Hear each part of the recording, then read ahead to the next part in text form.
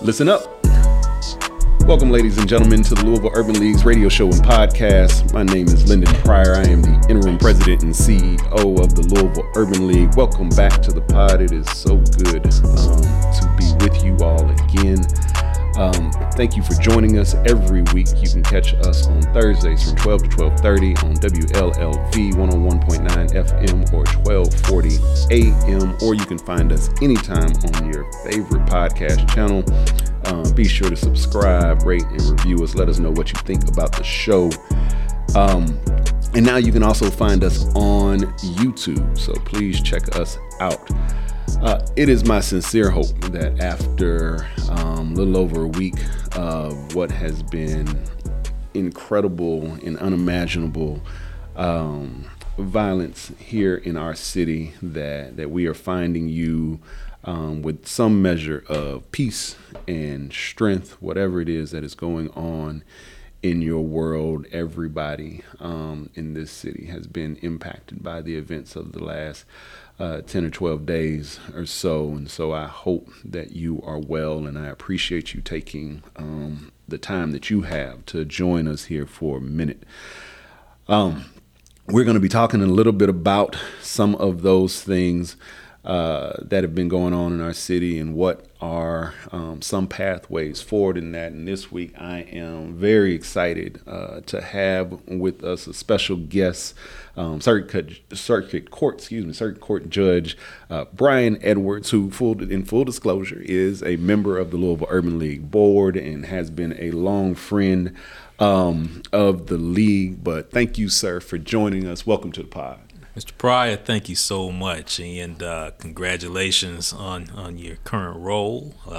Well deserved, and I know you've hit the ground running. A lot on your plate, but you're up for the job, so I know. I'm doing my best, and thank you so much for the support. So we're gonna jump right in, and as I shared, this is just a conversation, so we're gonna talk about a lot of different things, I'm sure. But first and foremost is, you've been in Louisville, for a while, well known around Louisville for a while.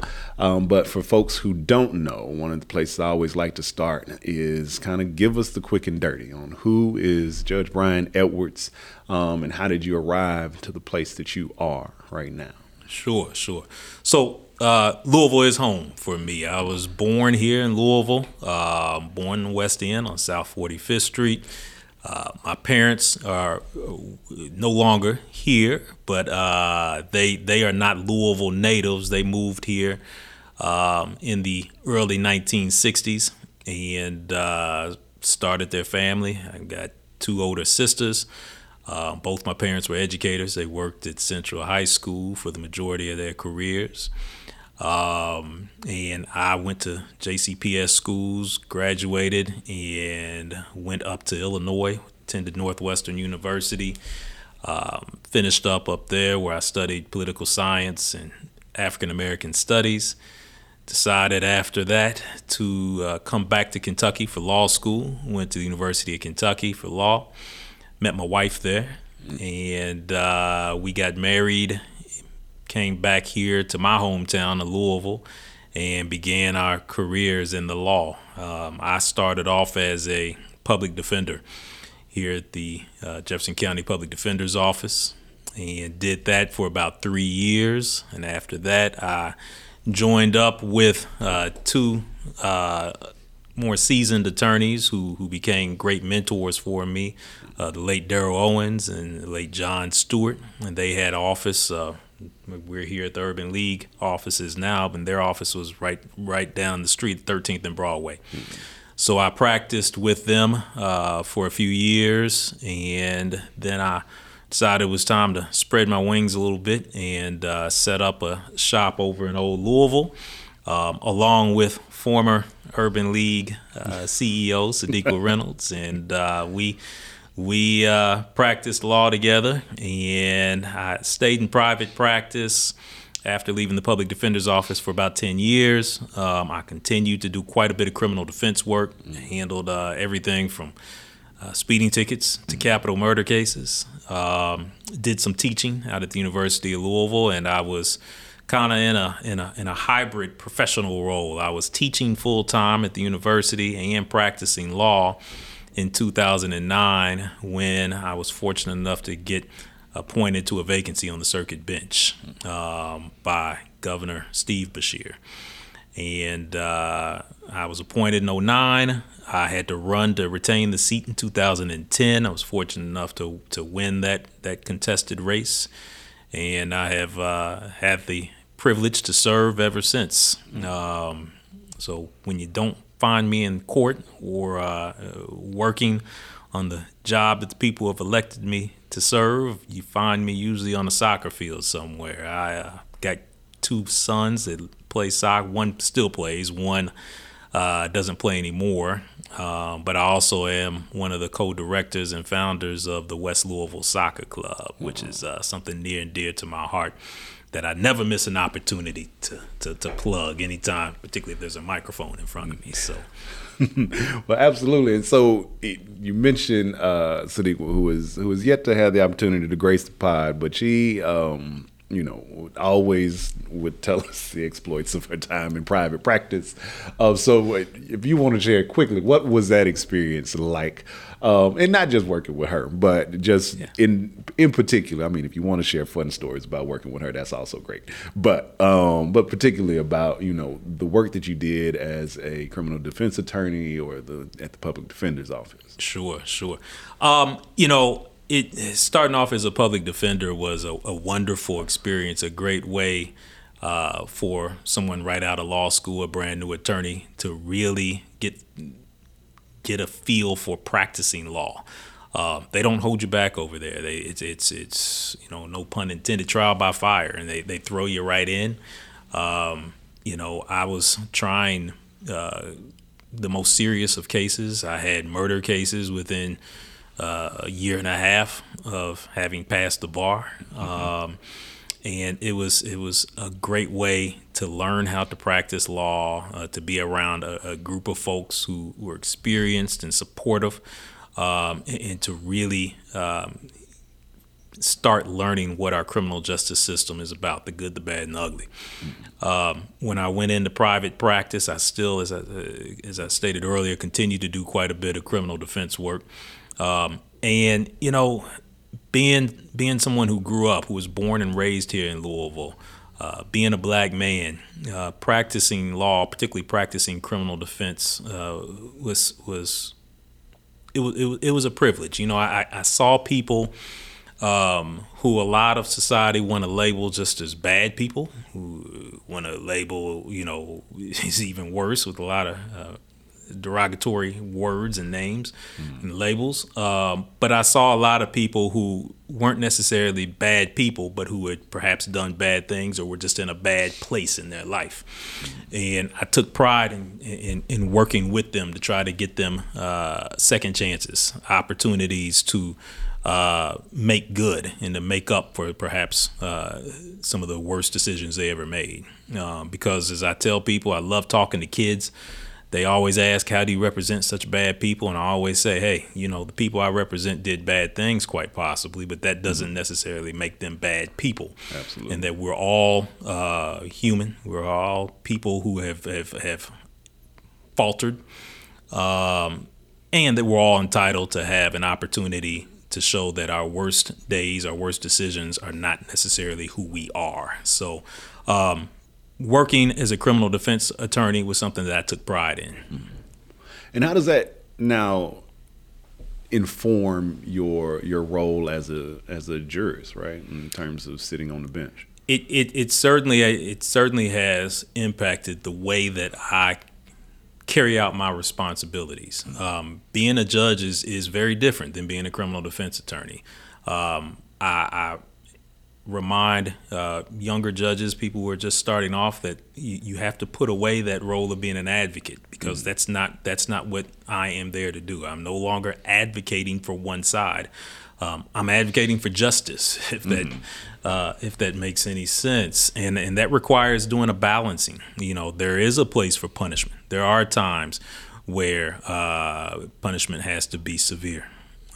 There are times where you have to hold people accountable for their wrongdoings, but there's also a place for compassion. There's a place for grace. There's a place for second chances, and you have to balance those things out to try to fashion some sort of disposition that does all of the above. So in thinking about that, right? Like historically, I don't, this is not an opinion. Like factually, we can say that historically, the system has not always held Black people in particular, but also other marginalized groups in fair regard. That justice hasn't always been something that is equal. In your experiences, do you see that arc bending into better places? Are we moving in a space or in a direction that you feel is better for us when you take into account like the entire history of what the justice system has been in this country? Sure. Yes. Let me start by saying we have a long way to go. There's a lot of progress that needs to be made, but I've seen progress since the time that I began practicing law. Let me point to a couple of concrete examples. One would be felony expungement, and I know the league has been at the forefront of a lot of efforts to get individuals before courts to have their cases expunged. Kentucky was one of the states that was very, very behind when it came to really understanding that felonizing people, precluding them from doing the things that all citizens have a right to do for the entirety of their lives is just backwards thinking, and it's something that needed to be changed. When I started practicing law, Kentucky had no felony expungement. So that means, someone who was caught at the time theft, shoplifting, over $300. If you stole something that was $305 and you got a felony conviction, if you got caught with certain drugs, not selling them, just possessing them, if you fell behind on your child support, if you wrote a bad check for over $300 and you caught a felony conviction for any of those things, that felony conviction would stay with you for the rest of your life. It would impede your ability to get employment. You couldn't volunteer at your kids' schools. You couldn't vote. All of those things, all those opportunities were now closed to you. And since then, that's changed. We have a number of provisions, a number of offenses, felony offenses that are now eligible for expungement, which allows individuals to, again, become fully participating members of our community, to vote, to participate at their kids' schools, to be free from those impediments on job opportunities. So that's progress, because as we know, there's we've been disproportionately, our community, the Black community, has been disproportionately overrepresented when it comes to folks catching these felony cases. So that's one solid example. Another, when I started practicing, the primary drug epidemic that we were dealing with was crack cocaine. And there was no discussion of folks who were addicted to crack cocaine of that whole epidemic as being a public health crisis. It was a straight criminal problem. Folks were catching felony cases for having residue, crack cocaine residue. Those were not being amended to misdemeanors. So you had people with tiny amounts of cocaine being given these felony convictions, again, that could not be expunged. No one cared about getting them help. No one thought about, hey, what's going on? How are their kids gonna thrive? What's going on here? How do we break that cycle? No, it was just put these people in prison, and that's changed. A lot of reasons for that. Yeah. Some good, some bad, and the same with the felony expungement thing. That's brought odd bedfellows together. You have Chamber of Commerce people working with the ACLU. You don't see that a lot. Right. All pushing for broader opportunities for people to get their cases expunged. But ultimately, the goal and the end game is we're having more people being able to return to society in a positive way. We're having more people being able to get help for their addictions as opposed to simply being punished for them, and those are positive things. Mm-hmm. So I want to go back to something you talked about in terms of your background and being having a degree in African American studies. You're certainly well aware in Kentucky and lots of other places around the country there has been this push against what some, they are loosely referring to CRT, which we know is not, they're really not actually talking about CRT, but essentially anything that would promote or educate students around the realities and the real histories of this country, which unfortunately include the subjugation and oppression of Black people, but also honestly oftentimes disregards a lot of the positive influence and impact of African Americans. And I just wonder for you kind of what your thoughts are on how that conversation is taking shape as somebody who I imagine can see the impact of that knowledge or the absence of that knowledge on what you currently do in terms of, the justice system and whatnot, but also as, just somebody who is the son of educators and who appreciates the value of what a full and robust education means for society. Yeah. I used the phrase earlier in a different context, the good, bad, and ugly, but that's what education has got to be. When we're teaching kids and the things that they are exposed to and taught, they need to learn the good, the bad, and the ugly about the history of this country, because there's a lot of all three. And, to try to sanitize it, to protect students from learning the bad and the ugly is doing a disservice to our young people. And it's dangerous. It is frankly just dangerous because let me give this example. When I taught in the Pan-African Studies department at U of L, one of the things that I would start off a lot of my classes with, particularly when I was talking about race and law and the disproportionate numbers of African Americans incarcerated, I would always start with the example of, and I would put certain words on the chalkboard because I'm old. We used chalkboards back then.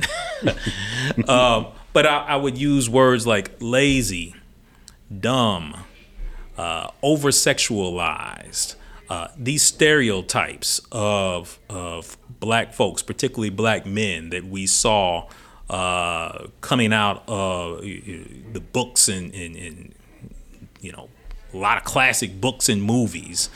And I would ask my students for a show of hands. I said, how many people believe that these are attributes that are more likely to be owned by Black men than by white men? And of course, no one raised their hands. Nobody wanted to admit that they believe that Black folks are dumb or Black folks are lazy or that. And then I would then put some statistics up about the number of Black folks in prison for offenses that would be derivative of those adjectives. Okay? And I'd say, if you don't believe that Black folk are inherently more inclined to be these things, then how do we get to this place? And the only answer is the structural racism. Okay? The only answer then, because you've taken away the fact that these folks are inherently more likely to do these things. So then the question becomes, well, why do they seem to be disproportionately inclined to be incarcerated for these things? In order to answer that question, you have to look into the history of this country, the history of slavery, the history of Jim Jim Crow, the history of redlining, all of these things that have historically created these impediments towards opportunity and success, and have created this kind of cauldron that is going to create these types of behaviors. Okay, and then you top off, all of that with over policing, those types of things that we can get into a little bit later. And these are things that people need to learn about. And these are the things that James Baldwin talked about, and that Ralph Ellison talked about, Richard Wright talked about in their books that now people don't want anybody to be able to read. Right. So, and so, like, you can, because I feel like it's important. I brought up CRT, but I think it's apropos to be talking to a law person about this, because CRT, critical race theory, was essentially a theory, or really not even necessarily a theory, but a train of study by Kimberly Crenshaw and Derek Bell, designed really to do what you just talked about, to say, let's look at specifically the law, because that's where it started, was in legal studies, if I understand correctly, that it was really for law school students to say, like, let's look at all the laws that we have on the books, and let's look at the history in which those laws came into being, and say, like, all right, it is hard to subtract or extract the fact that what we were doing from a race perspective colors or impacts what laws were being put into place, and then how those laws are being implemented. And so it wasn't even so much a matter of judgment, right? Like good or bad. It's just simply saying, like, this is what happened. And then for students, legal students, to be able to say, like, all right, now what do we do with that? Or what does that mean? Would that be an adequate summation of what CRT actually is? Sure. And let me, Derek Bell, a former, brilliant law professor and mentor to everyone from Barack Obama, Charles Ogletree. He talked about those exact things that you just spoke of, looking into, going all the way back to some of the slave fugitive laws, and how these things were put into place in order to marginalize, effectively just to keep a group of people in their place. Mm-hmm. So all of that, I think, is great context for how we now understand and see kind of the judicial system and the whole legal apparatus in total. Everything from policing through sentencing, and quite frankly, even post-sentencing, paroles and expungements, and how those things happen. Like, all of that gets shaped by this historical context. And I bring that up because obviously, we're going to talk about the recent events, the most recent events in Louisville, but prior to, a couple weeks ago, or a week or so ago at this point, we were really wrangling with this DOJ report, and what has happened in our local police department, and the types of infractions and harm that has been done for so long disproportionately against Black people. And I love to always lift up, they are not the only people who have been harmed as per that report, but disproportionately the Justice Department has said that that Black people have bore the brunt of poor policing in this community. What were your thoughts, or have been your thoughts on that report thus far? It was a heartbreaking report. This is my community. This is where I was born. This is where I chose to come back, and this is where I have spent my entire professional career. And in this field of the criminal justice system, this is where I've spent my entire professional career working within. So seeing that report from an outside agency, bringing in the perspective of, in the context of looking at Louisville, not just in a vacuum, but looking at Louisville compared to looking at other similar cities and other locations, and asking the questions of, how could this city be doing it differently? How could it be better? And seeing, the answers to that. That was tough. That was tough to read. Yet it wasn't surprising. My perspective is not just as a circuit court judge, but my perspective is of a black man who grew up as someone who was racially profiled and who was pulled over, back in the 1980s. I heard the stories that my parents would tell, about things that they experienced, things that they had students experience that they thought well of.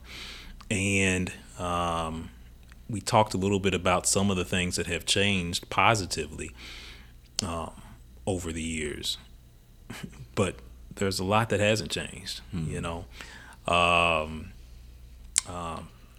that report, if that report was done, instead of in 2023, if it was done in 1983, I don't know if it would have been that much different, Yeah. And, I wish I had a simple solution and answer, but this is something that has been building for generations, and there has to be some real reckoning by a lot of folk, and some deep commitment to making some substantive cultural changes, if we really want a Louisville that our kids and grandkids, that for them will be different. In that report, it covers the gamut of things, and unfortunately, I think it implicates even other judges, right, and folks in the who are part of the court process here. How do you as a jurist take that, right? Like, how does that resonate for you and your colleagues on the bench? Our colleagues are concerned, and we don't want to be a part of the problem. We are public servants, and we all have different backgrounds and experiences that bring us to our roles. But at our core, we all are there to serve, and we want to do right by the public, not just a portion, but the entire community. I'll speak for myself. Anything that I can do to, I'm always cognizant of the decisions that I make, what goes into that, and how am I being impacted by perhaps some subtle prejudices that I may have, even as a black man. How am I being impacted by things that should not impact, the way that I dispense justice? How can I work collaboratively with my colleagues, if need be, and perhaps help younger judges through the process of making some of these difficult decisions when it comes to sentencing, what goes into the way that I handle sentences and how I balance those things I talked about earlier. I want to get better. I feel that I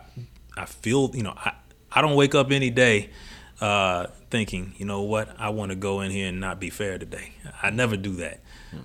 But I also don't wake up every day saying I'm perfect. I'm going to try, and every day I want to be able to go home and lay my head down knowing that I did my best to be to serve the public and to be fair to everyone.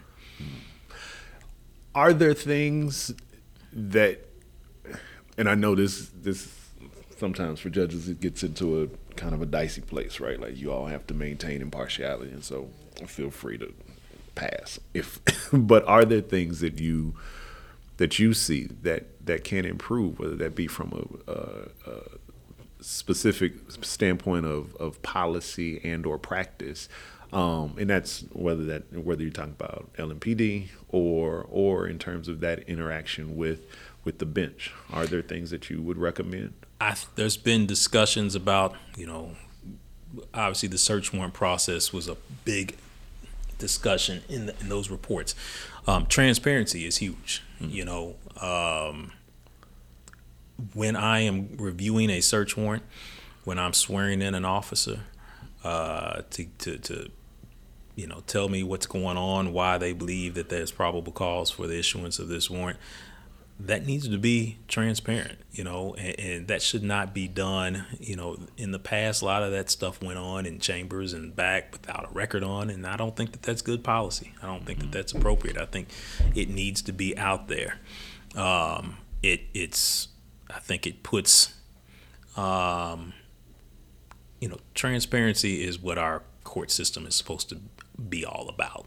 And this is an important, very important phase in the process, the search warrant phase, and I don't think that it deserves any less transparency than a trial or a bond hearing or anything like that. It needs to be public.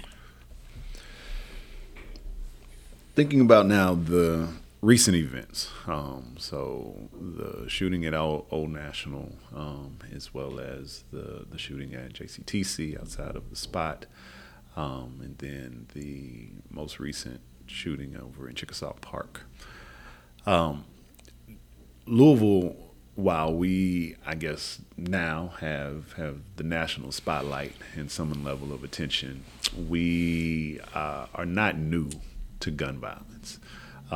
Unfortunately, it has been a rising epidemic in our community for the last several years at least, but I mean, I'd say for as long as I've been here almost 9 years, and so it has been a huge problem. And there are lots of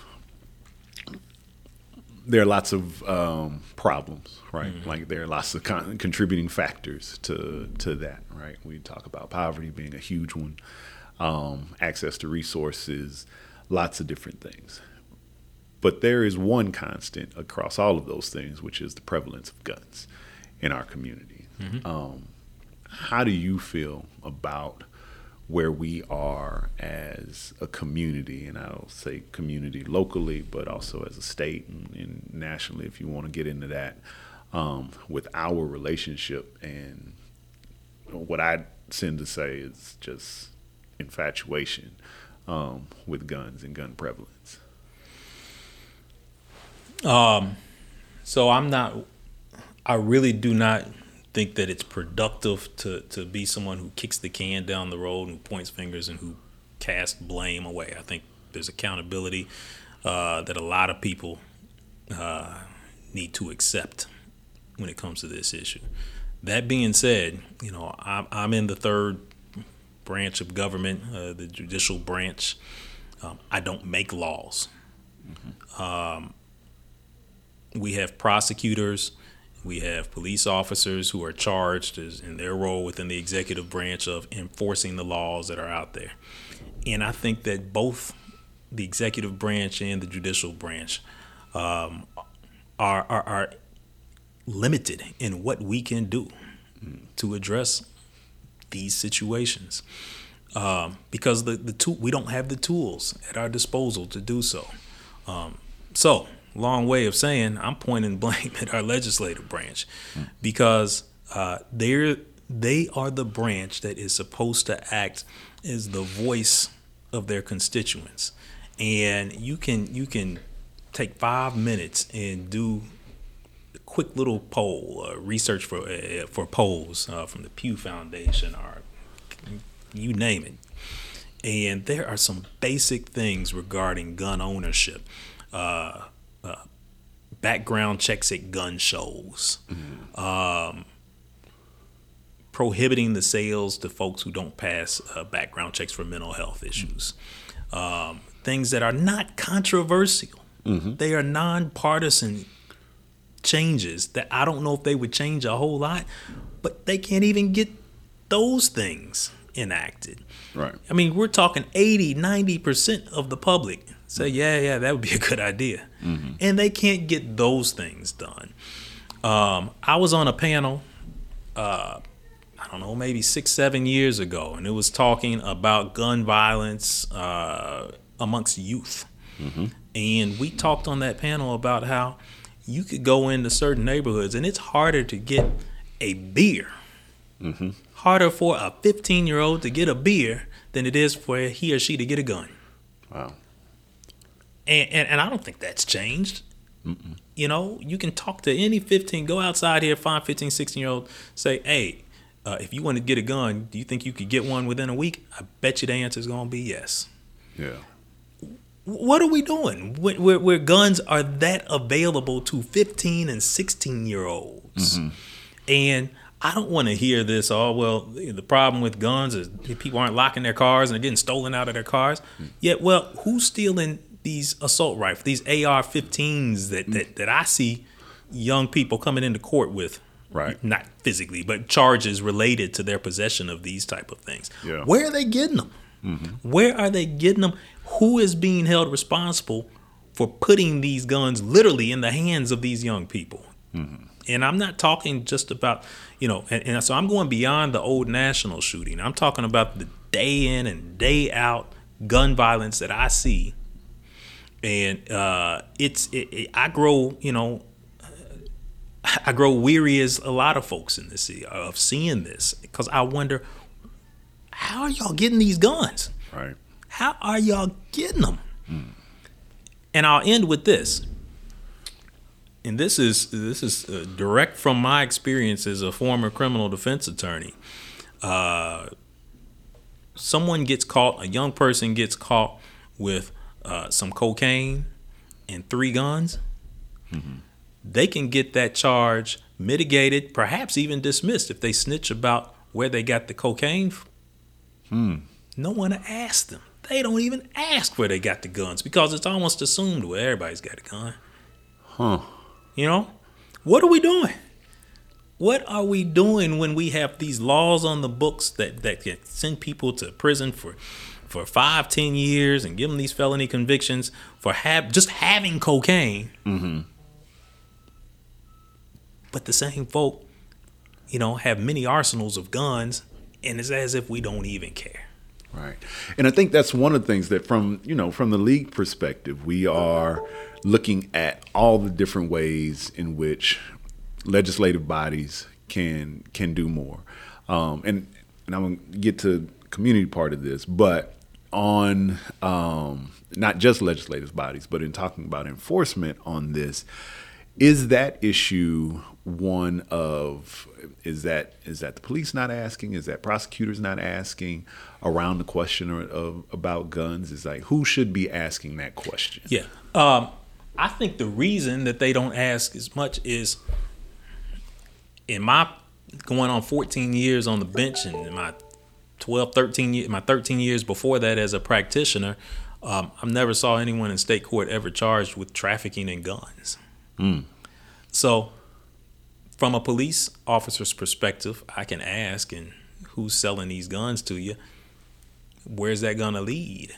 Right. But I can ask who's selling these, this cocaine to you, and that's going to lead to an arrest and a conviction.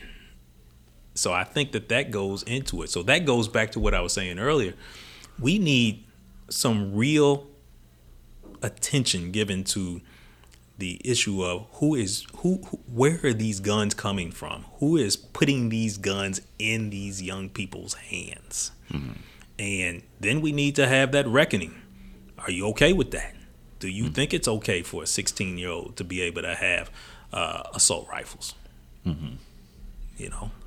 And if you do think that that's okay, then perhaps the voters can hold you accountable the next time you're up for election. Absolutely. And so one of the things that, kind of pivoting into a different side of this conversation is, and I'll just share like my personal belief is, every time the gun conversation comes up, there are these folks who raise up and basically say there's nothing we can do, right? Like, which I for one have just for a long time, just say it's dumb, right? Like, and I think we have to, and you don't have to say that. I know you know you're an elected official. You don't want to call people dumb, but I think at some point we have to start saying that some arguments around this are just dumb. In a world where we are the only developed nation that sees gun deaths, and just gun incidents at the rate at which we do, to suggest that, you know, nothing can be done when somehow the rest of the world has managed to figure this out, I just think it's dumb, right? Like, or disingenuous. And probably it's a little of both.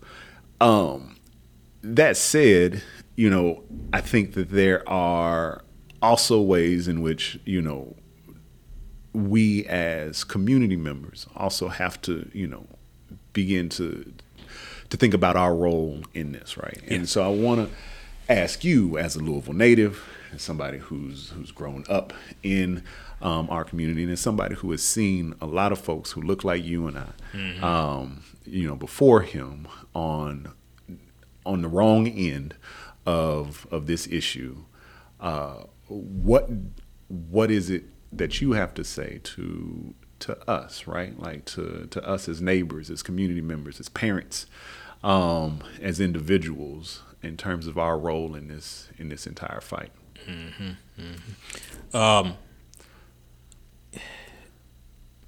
You know, as parents, you know, we've got to hold our kids accountable. Got to know where our kids are. Okay.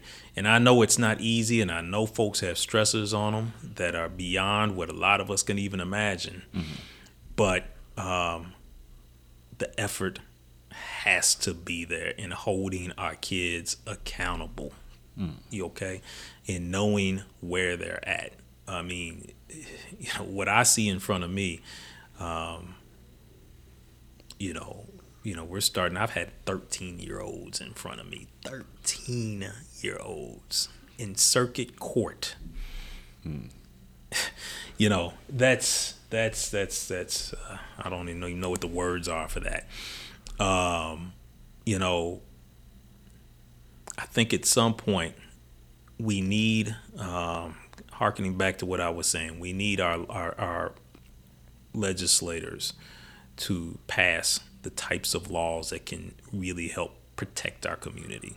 We need our prosecutors and police officers to, you know, not just want to be punitive and to incarcerate, but to really be engaged and to help our community. We need our judges, myself included, to be engaged and to be forceful when need to be, and compassionate when that need presents itself too. But at the end, but beyond all of that,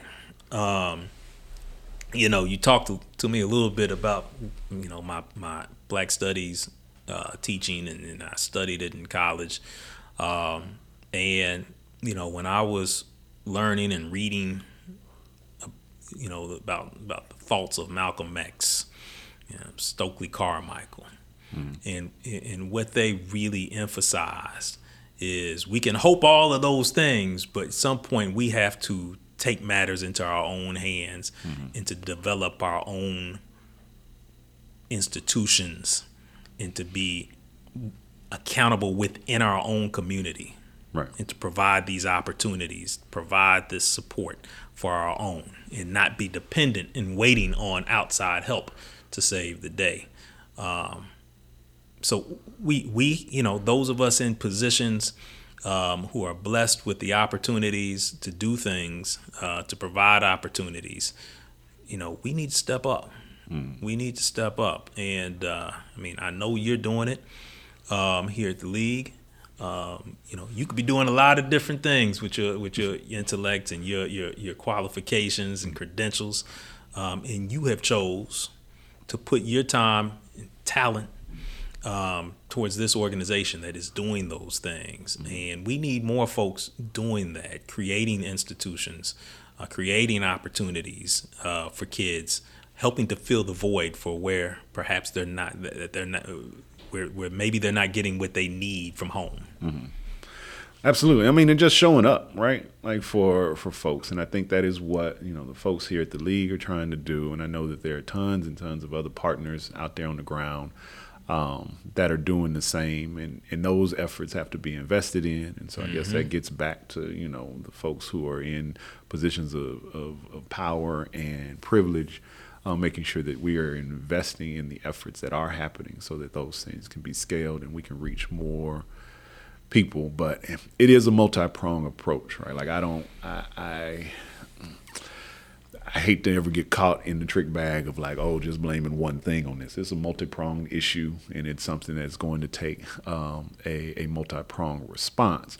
I think from this seat, though, it is just a matter of making sure that the folks who are on the hook for the policy, for the practice, for the implementation, that they don't get let off the hook for the role that they have played in this. And it is a significant role because, to your earlier point, like folks can be engaged and be paying attention to your kids as much as you can. But I mean, if there's literally a gun in every corner, that is a very steep hill to climb for anybody, for the best and most engaged or well-intended adult. That is just a hard reality to have to deal with. And so we've got to get our arms around that as much as possible. Now, I'll also say, and I don't know how much of this you get to see in your seat, but, just for the audience that, in Kentucky, at least this year thus far, for as much as we talk about homicides, we have had more accidental deaths and suicides this year than we've had those, right? And so gun violence is a part of those things as well. And so even if you're not wanting to talk about if somehow homicide isn't something that you are concerned about, suicides, accidental shootings, right? Like those are things that happen all the time in our community. Gunshots are the leading cause of child death in this country. And that just, at some point, that should be just really unacceptable for us as a society. And I don't know what it's going to take for us to get there, but we're going to keep pushing. Before we get out of here, one of the questions that I love to ask people, in particular, I love to ask Louisville natives because I appreciate, people's affinity for their hometown and particularly folks who have chose to return and to plant roots there and to commit themselves to it. But the question I ask is, what is your hope for your city? I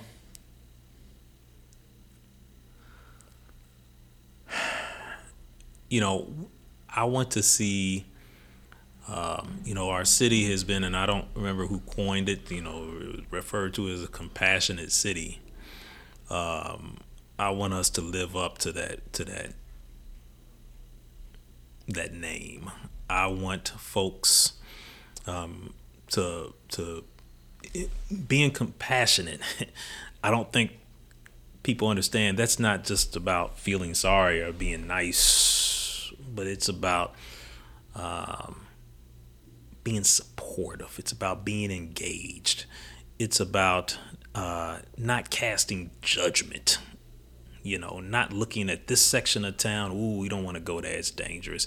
Folks over there are crazy, we're not going to deal with them. It's about figuring out a way. Look, instead of just putting them down, instead of being judgmental, what can we do? Mm-hmm. How can we start bridging some of these gaps that we have in this city? How can we make parents from all segments of this city feel comfortable sending their kid to school, feeling that their kid can get the type of quality education that will prepare them to go to college and beyond? That should be something that everyone in every corner of this city feels that they can do. That's compassion, filling those voids. How should we make it so that every kid here in the city feels safe when they go to the bus stop and are waiting on the bus? That's compassion, okay?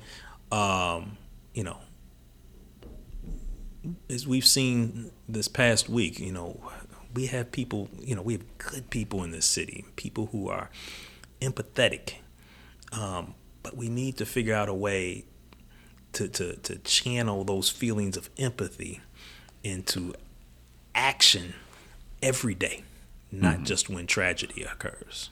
Absolutely. Well, thank you, Judge Edwards, for being with us. Thank you for the service that you have provided this community as a public defender, as a defense attorney, now as a judge, as a board member of the Louisville Urban League, and just a staunch community advocate. Your voice, your presence, it matters. And I hope you know and feel that it has resonance in this community and will reverberate for generations to come, because it means something for people to be able to see you in the role that you have and in the seat that you occupy. And so thank you for that. Thank you for always being an outspoken advocate, certainly for this organization, but for Black people as well. And we just look forward to being able to continue to work in the partnership. As you know, anything that the league can do, anything that I can do, we are always here and looking forward to working together to make this the space that you talk about, a place where people can learn, live, and thrive unimpeded. And so thank you very much for your time here. Much appreciate the invitation to come and spill a little bit what's on my mind. So. Anytime, you are certainly welcome to come back. And next time, actually, I may have to get you and Sadiq on here at the same time. Maybe let y'all share some stories from. We're gonna sign a non-disclosure before we do that. But all right. All right, appreciate you, sir. Absolutely. And ladies and gentlemen, thank you for joining us here on Listen Up, the Louisville Urban League's radio show and podcast. Again, you can catch us every week. This show drops on Thursdays at 12 p.m. You can catch us live on the radio, 101.9 WLLV or 1240 a.m. Or catch us at any point in time on your favorite podcast station. Be sure to subscribe, rate us, review us, let us know what you think. Please, everyone, have a safe and healthy week moving forward, and we'll catch you next time.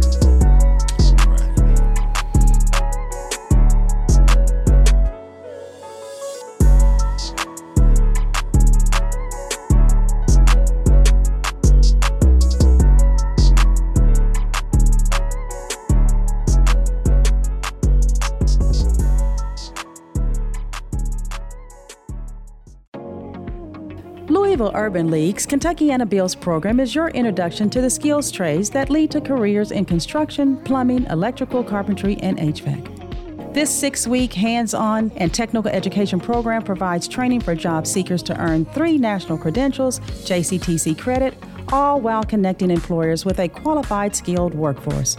This innovative partnership is funded by Kentuckiana Works and the Kentucky Education and Workforce Development Cabinet. For more information, visit lul.org/jobs.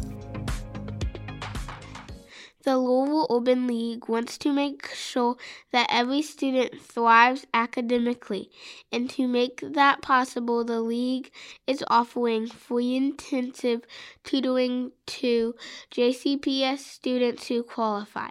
Kindergarten through 12th grade students can receive expert help in reading, math, and ACT prep. Kids like me deserve every opportunity to succeed and to reach our greatest potential. Sign your student up today. To learn more, visit lul.org or call 502-585-4622.